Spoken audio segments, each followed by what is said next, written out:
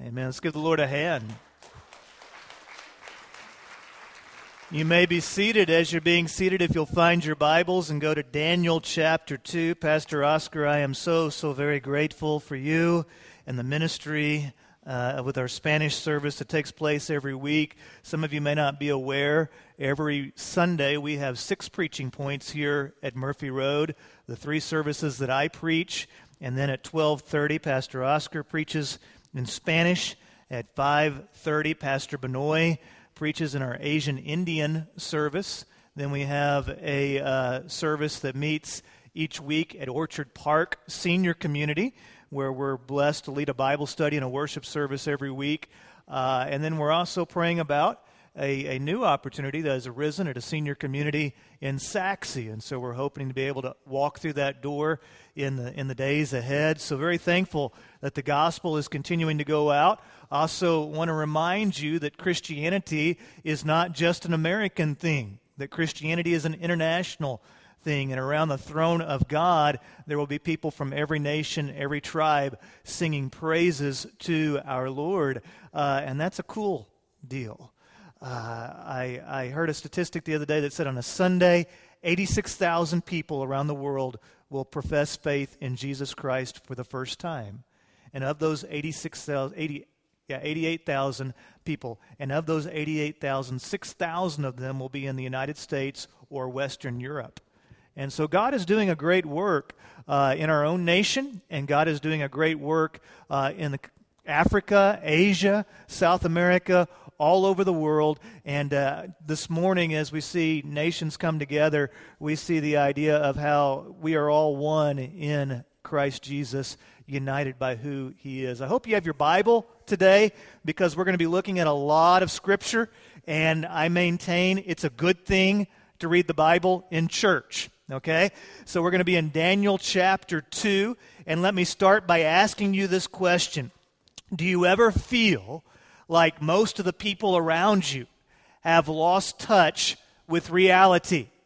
Do you ever feel like most of the people around you have lost touch with reality? Some of you have bosses at work that you feel like are living on some other planet. And some of you who are bosses at work, you have employees, and you're like, what kind of reality do they live in? They think that we just have an endless supply of money. Some of you parents think that your children, you're not sure exactly how they are actually from you, because they are so different than you. And some of you children look at your parents and you think they are just half crazy. I'm just not sure what to do. And then you look at the world around you and all the stuff that's happening with ISIS over there in the Middle East, and you see the multiple revolutions that have taken place in the last year, and then you have the Ebola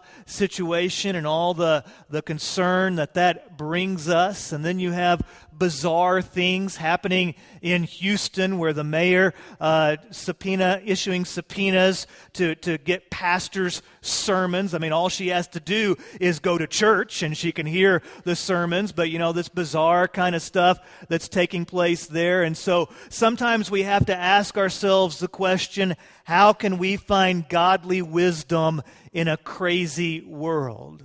Now, there is a truth that I think we do need to marinate on, and that is that the challenges that we face, though they may have different flavors, they are nothing new. Solomon, years ago, wrote a book called Ecclesiastes, in which he said, there's really nothing new under the sun. Every generation deals with problems. Every generation has concerns. Every generation deals with people, particularly within the Christian community. In the Christian community, we deal with people who are trying to push us back. Every generation deals with those type of challenges. And Daniel faced many of the same challenges that we face today. The year was 605 BC. The Babylonian Empire was expanding, and the army marched to the nation of Judah. They surrounded Jerusalem, besieged it, and conquered the Jewish people. They took the best and the brightest of Jerusalem back to Babylon.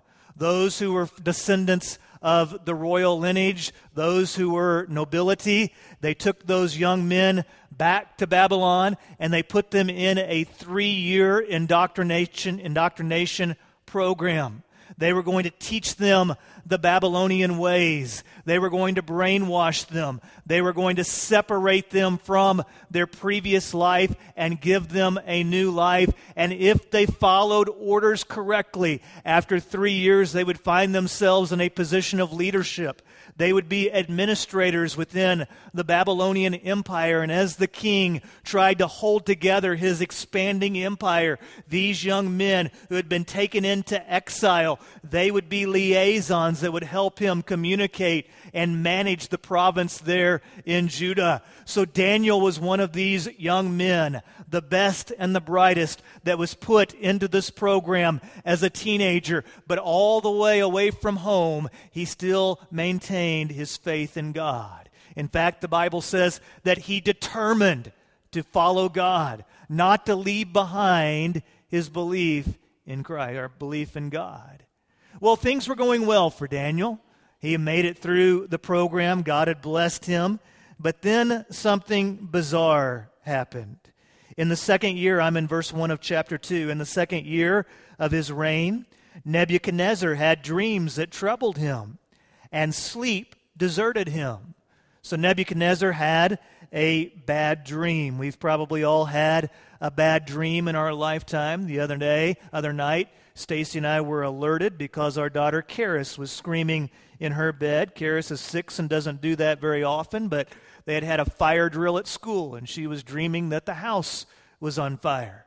And so I had to come in and comfort her and hold her, and she came and stayed in our bed for a couple of hours, and there was no way she was going to go back to sleep very quickly because she was so troubled by the dream. Well, King Nebuchadnezzar had had a bad dream, and it was so bad he could not sleep, and this was apparently a recurring dream. He was having it on multiple occasions. It was also not an average dream.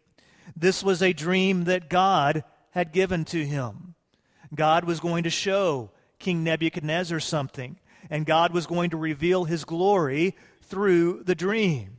Well, in verse 2, the king gave orders to summon the diviner priests, the mediums, the sorcerers, and Chaldeans to tell the king his dreams. And when they came and stood before the king, he said to them, I have had a dream, and am anxious to understand it. And the Chaldeans spoke to the king, May the king live forever. Tell your servants the dream, and we will give the interpretation. So the king decides that he's going to summon all of the magicians in the land. So he calls in David Blaine. He calls in Penn and Teller. He calls in David Copperfield, Siegfried and Roy. And then he summons those who were supposed to be mediums or astrologers, those that could tell the future. So the Long Island medium shows up. Gandalf comes in. Yoda, for all you Star Wars fans, comes in. Even Harry Potter is standing before the king. Well, apparently the king had had these type of dreams before, and whenever he had these dreams, he would call in the magicians and the sorcerers. The Chaldeans were known for being a part of the occult, and they would interpret the dreams for him. So in verse 5, the king replied to the Chaldeans, My word is final. If you don't tell me the dream and its interpretation. Now, understand this. The king's not just asking them this time to give him the interpretation. He's saying, I want you to tell me what I dreamed.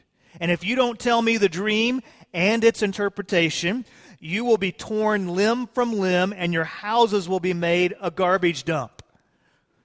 Nice guy, isn't he? But if you make the dream and its interpretation known to me, you'll receive gifts, a reward, and great honor for me. So make the dream and its interpretation known to me. And they answered a second time, May the king tell the dream to his servants, and we will give the interpretation. And the king replied, I know for certain you are trying to gain some time, because you see that my word is final. Basically, you're stalling. If you don't tell me the dream, there is one decree for you. You have conspired to tell me something false or fraudulent until the situation changes. So tell me the dream, and I will know you can give me its interpretation." Well, the king has gone off the deep end a bit. He's calling in these advisors, and he's telling them, "I want you not only to interpret my dream, but I want you to read my mind and tell me what I dreamed." And the stakes are so high here. Get it right, and I'll reward you. You'll have a new chariot. You'll have a showcase showdown worth of stuff. Get it wrong, I'm going to cut you into pieces and burn your house down. Wow.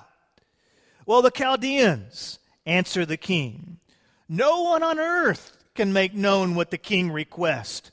Consequently, no king, however great and powerful, has ever asked anything like this of a diviner priest, medium, or Chaldean. What the king is asking is so difficult that no one can make it known to him except the gods, whose dwelling is not with mortals." Well, it's never becoming. When you're a diviner priest or a medium or a Chaldean, it's never becoming when you start whining. But that's exactly what the Chaldeans did right here. "This is unfair. Nobody can do this, king. All the other kings tell us their dreams first. Okay? Come on, this isn't right." Now, the Chaldeans did get one thing right. They said the only one who could do this would be a god. That mere mortals can't read others' minds, and we can't tell you what you were dreaming. But the king would have none of that. In verse 12, the king became violently angry, and he gave orders to destroy all the wise men of Babylon. And the decree was issued that the wise men were to be executed, and they searched for Daniel and his friends to execute them. So the wise men leave the king's palace, and as they're leaving, their phone beeps. So they look at it, and there's a text from their spouse. "How did it go?" And so they respond, "Not well. Time to move." So the wise men go back to their house, and there as they walk in the living room, scrolling across the bottom of the TV, is breaking news. King decrees that all wise men are to be killed. Now, unfortunately for Daniel and Shadrach, Meshach, and Abednego, even though they were not present whenever they stood before the king, they were considered wise men there in the Babylonian Empire. So when the king made this decree, he was not particular. He just issued a blanket decree. And he said, all of those that are in this wise men class, you're going to be executed. Now, Daniel must have felt like everyone around him had just lost touch with reality. He's about to be killed, and he has done absolutely nothing wrong. In fact, he hasn't even done anything. So how do you react when you find yourself in a bizarre situation? How do you react when you find yourself in that situation where you're like, where did that come from? Has everybody around me just lost it? Are they all crazy? Now, thankfully, this never happens at work, right? Right? This never happens in our family relationships, right? Thanksgiving's coming up, Christmas is coming up, and our families always get along perfectly well, don't they? Everybody is always very, very sane at those gatherings. This never happens in our marriages, right? We're always the perfect family. This never happens in churches, right? Well, of course, bizarre things happen in all those settings. Anytime you get human beings together, you're going to have some bizarre things occur along the way. So how do you react when you find yourself in this type of situation? Well, we learn 8 things from Daniel. Number 1, he calmly tried to gather the facts. Verse 14 says, then Daniel responded with tact and discretion two words there that are key. His response was tactful, and he used discretion. He wasn't a smart aleck. He wasn't cynical. He didn't fly off the handle. He responded with tact and discretion to Arioch, the commander of the king's guard, who had gone out to execute the wise men of Babylon. And he asked Arioch, the king's officer, "Why is the decree from the king so harsh?" And then Arioch explained the situation to Daniel. Now, before Daniel went his character. And you see in these first two reactions here that evidently the king and the king's men, they knew Daniel, and Daniel's character gave testimony to the kind of man that he was, because here he goes to the very man that has been assigned the duty of carrying out the executions, and he asked the executioner to clarify the situation. Give me the facts. Help me to get a better understanding of what is happening. Well, after Daniel calmly gathered the facts, Daniel then, number 2, talked to the source of the problem. Verse 16 says, Daniel went and he asked the king to give him some time so that he could give the king the interpretation.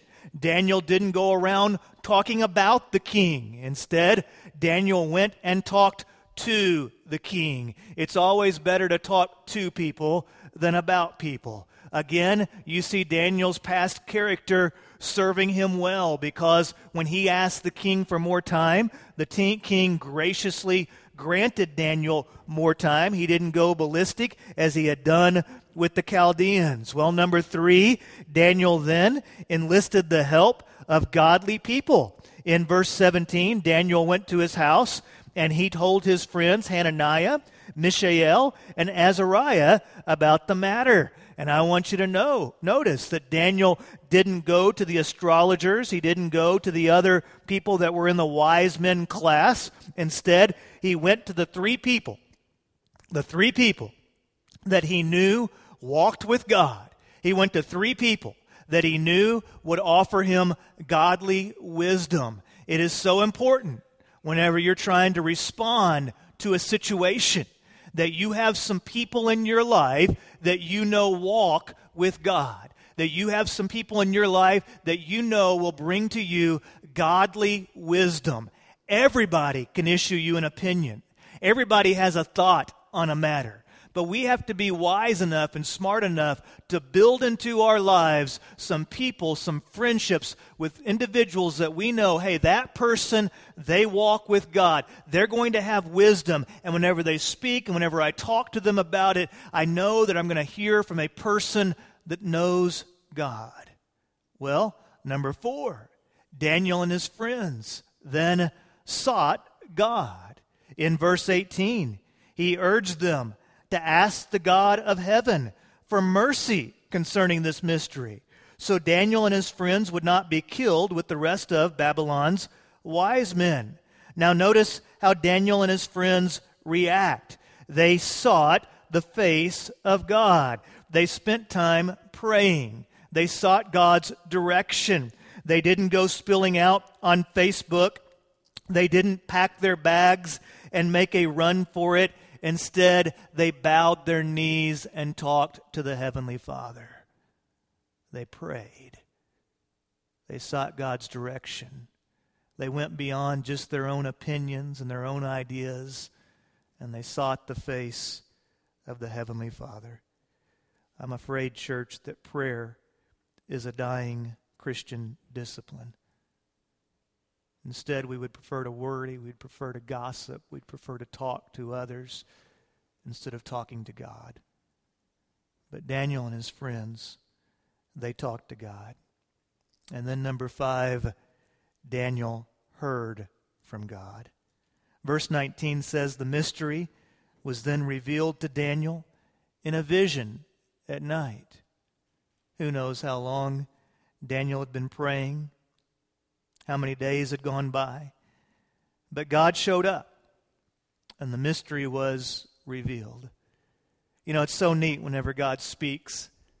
A few months ago, I was having lunch with a new missionary in our area, Brent Sorrells. He's a missionary with Pan Asian Outreach, and he was telling me about his ministry. He is in the Dallas-Fort Worth area, to minister to Asians that have moved to our area, particularly Vietnamese, and within that segment, particularly those that come from a Buddhist background.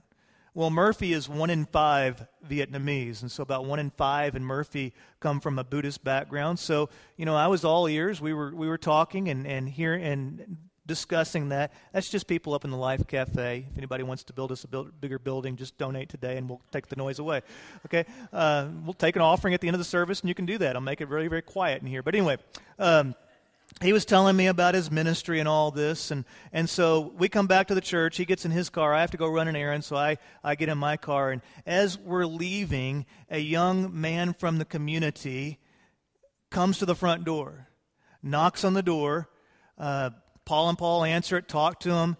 He's a Vietnamese young man from a Buddhist background, and he comes to the door saying, I'm having some problems, and I just felt God saying that I needed to go to this church and ask somebody to help me. Paul and Paul lead him to the Lord that day, and he becomes a Christian. Now, I'm hearing this story, and I get to meet the young man later on whenever I come back, and I'm thinking to myself, I think God may be trying to say something here. I'm thinking that maybe the fact that I had a lunch with the missionary to the Vietnamese people in our area, and then a Vietnamese person comes to the front door and says, I'm seeking God, maybe there's something to this. It's wonderful whenever God speaks and He reveals to us an answer to prayer. By the way, we had been praying for 3-4 years that God would send a man of peace that would be able to help us reach into the Vietnamese community within our area. It was an answer to prayer. Well, notice whenever Daniel heard from God, he praised God. The scriptures continue in verse 19, at the end of verse 19. And Daniel praised the God of heaven and declared, may the name of God be praised forever and ever, for wisdom and power belongs to Him. He changes the times and seasons. He removes kings and establishes kings. He gives wisdom to the wise and knowledge to those who have understanding. He reveals the deep and hidden things. He knows what is in the darkness, and light dwells with Him. I offer thanks and praise to you, God of my fathers, because you have given me wisdom and power, and now you have let me know what we asked of you, for you have let us know the king's mystery. Daniel didn't just say, okay, God, thank you for revealing that to me. I've got it from here. Instead, Daniel took time to praise God. As a follower of Christ, have you ever learned to praise God? I find that sometimes people attend church year after year, and they still don't necessarily understand why it is that we praise God. Why do we sing before we open the Word of God? Because we've been called to praise God. And music is the language of the soul. And that's why whenever we stand to sing, it shouldn't be like we're at a funeral. We shouldn't be looking around going, did someone die? There should be a joy in the air, a zeal in our voice, because we're praising God. Whenever God blesses you, whenever God answers a prayer, take time to praise God. The prophets, the great men and women of the Scriptures, they all praised God. The entire book of Psalms is about praising God. And whenever Daniel heard from God, before he did anything else, he praised God. And then Daniel had the courage to trust God. All right, Daniel, you've heard from me. Now you got to go stand before the king. So therefore Daniel went to Arioch in verse 24, whom the king had assigned to destroy the wise men of Babylon. Remember, he's talking to his own executioner. And he came and said to him, don't kill the wise men of Babylon. Bring me before the king, and I will give him the interpretation. Then Arioch quickly brought Daniel before the king and said to him, I have found a man among the Judean exiles who can let the king know the interpretation. Don't you imagine that Daniel was shaking in his sandals? I've heard from God. I believe this is how God has answered my prayer. But now I've got to go stand before the king himself and tell him the message. Number 8, Daniel gave all the credit to God. The king said in reply to Daniel, whose name was Belteshazzar, Are you able to tell me the dream I had and its interpretation?" And Daniel answered the king, "No. No wise man, medium, diviner priest, or astrologer is able to make known to the king the mystery he asked about. I can't do this, king. There's no man on earth, no woman on earth who can give you what you ask for." But verse 28, "But there is a God in heaven." I know somebody who can. There is a God in heaven who reveals mystery, and he has let King Nebuchadnezzar know what will happen in the last days. Your dreams and your dream and the visions that came into your mind as you lay in bed were these. Daniel didn't take credit for this. Daniel gave glory to God. He understood that God was at work, and he understood that he was not the star of the show, and so he sought this as an opportunity to reflect the glory from himself back to God. The books of Daniel and the book of Revelation have a lot in common. Both of those books have sections that deal with the end times. And so in the dream, we actually have an unfolding or a revealing of the salvation history amongst the Gentile people, how God was going to bring about the coming of the Messiah. And so Daniel begins to share with the king his dream. The king had seen a great statue. That statue was colossal in nature. It made the king seem very insignificant. And then the king had dreamed that a huge rock had come out of nowhere and it had destroyed the statue. It had so destroyed it that it was like the dust after a harvest or after a mowing. There was absolutely nothing left of the statue. And in its place, this rock had grown into a great mountain that filled the earth. You can see why the king had a difficult time understanding his dream. Well, Daniel says, "Let me give you the interpretation, King Nebuchadnezzar. The head of the statue was made out of gold. And King Nebuchadnezzar, that head represents you. God has exalted you. The sovereign God of the universe has put you in the role of the king, and your empire is great. You are the greatest king in all of the earth. Everybody knows your power and who you are, and you've been put into this place by God. But the statue that you saw, the arms and the chest, were made of silver. And after you are gone, King Nebuchadnezzar, another empire is going to rise up, and they are going to overthrow the Babylonians." History tells us that that empire was the empire of the Medes and the Persian. Well, the belly and the thighs were made of bronze. And Daniel told the king there's going to be another kingdom that comes up, the Macedonian kingdom, the kingdom led by Alexander the Great.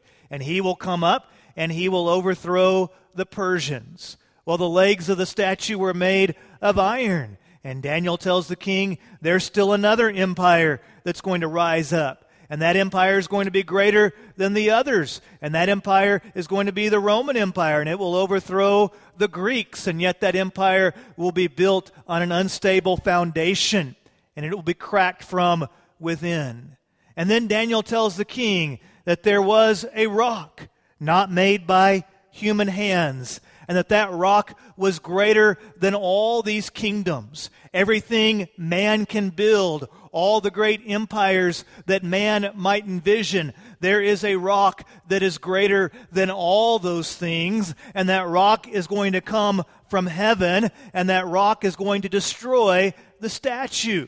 You see, the rock was the coming Messiah. And as we know from our New Testament understanding, that Messiah was born in Bethlehem. That Messiah would live the sinless life. That Messiah would die on the cross for your sins and mine. That Messiah would overcome death and rise again. And the Scriptures say that Messiah is none other than Jesus Christ, the King of Kings, the Lord of Lords, and the Rock of Daniel. And that Messiah will not just rule for a season, but the truth of that Messiah will grow into a great mountain that will fill the earth for all eternity. And even though today we live in a world where our soul can be redeemed, but our flesh is still stained by sin, even though today we live in a world where things are not right, where sometimes things detach themselves from reality, and we find ourselves dealing with sickness and trouble and being overwhelmed with anxiety, we realize that our faith is attached to hope, because just as Christ came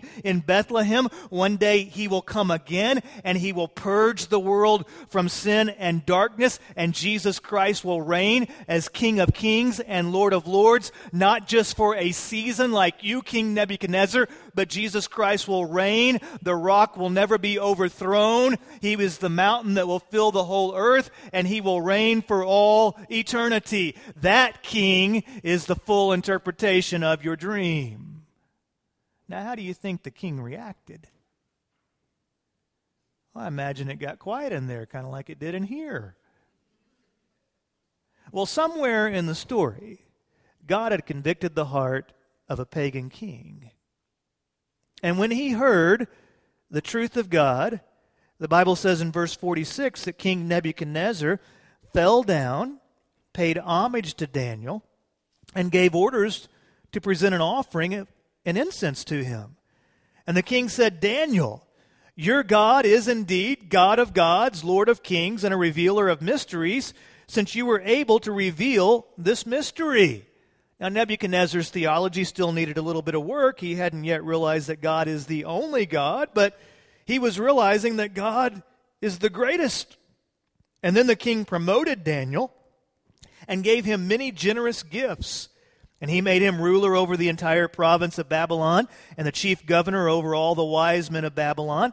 At Daniel's request, the king appointed Shadrach, Meshach, and Abednego to manage the province of Babylon, but Daniel remained at the king's court. Now, I don't know what type of bizarre situation you might be dealing with today. I do know this, that in each of our lives there's difficulty, there's challenge, there's situations where we have to either run to or run from wisdom. And so I want to land this message today very quickly, because I know it's getting close to lunchtime. But I want to land this message by reminding you of these 8 things that you can do to find godly wisdom in a crazy world. If you're a note taker, now would be a good time to go ahead and take notes. Wow, I see pens and pencils and phones coming out, and you're not even checking email. That's impressive. I like it. 8 things. Number 1, when you find yourself in a bizarre situation, stay calm and gather the facts.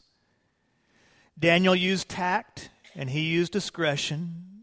He didn't fly off the handle. He didn't do foolish things. He was calm, and he gathered the facts. Number 2, talk to the source rather than about the source. It's a lot healthier to talk to people than to gossip about them. Number 3, surround yourself with godly friends. You need some people in your life who can bless you with godly wisdom. Some people that walk with the Lord that you can go to and you can ask to help you with insight, and you can ask them to help you pray through matters in your life. Number 4, pray and seek God's direction. Pray about it. We looked at the passage in Philippians a few months ago. Instead of worrying, pray. Don't worry about anything. Pray about everything, the Bible said. Pray. Seek God's direction. Number 5, hear from God. God speaks to us, sometimes through the Word of God, sometimes through the Holy Spirit, sometimes through circumstances, sometimes it comes to us through the wisdom of other believers. But hear the Word of God. Whenever you hear the Word of God, praise God. Take time to praise Him. Then go forward. Move on. Press forward and trust God. And through it all, give God the glory. You are not the star of the show. God is. We are created in the image of God, which ultimately means that our lives are made to reflect God. So when glory comes to us, we deflect it so that it might shine upon him, because we want to make much of God. Would you guys be so kind as to stand with me, please, as we come to a time of commitment? The musicians are going to come. As always, I'm here at the front to pray with you. If there's anything that I may help you with today, it is my joy. If today needs to be the day where you believe in Christ, I would love to talk to you about what it means to be a believer in Christ. I encourage you, as the music is played, that you praise God, that you don't simply be someone in the audience, but that you be a participant in the worship of God. Heavenly Father, we thank you for who you are, and we thank you, Lord, that even though there are moments where it just seems like life is spinning out of control and there are circumstances that we don't know the answers to, we thank you, Father, that you are sovereign and you are in control, and we pray that you will give us the wisdom to respond with tact and discretion, to be a source of calm rather than to be a source of panic. We pray, Father, that you might bless us with people in our lives that walk with you, that we can go to and find strength and help from.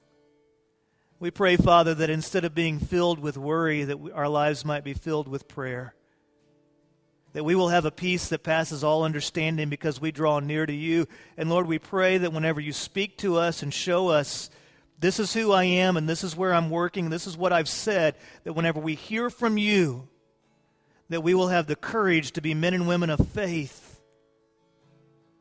And Father, we pray that we might not be glory seekers, that we won't live our lives simply seeking to exalt ourselves, but may we live our lives trying to minister to people at their point of need and make much of you. Help us to realize, Lord, that our life is a gift that you have given us so that we might in turn invest it in your kingdom. And Lord, may we have the joy of seeing you do some things that only you can do. We praise you today because you are our God. In Jesus' name we pray. Amen.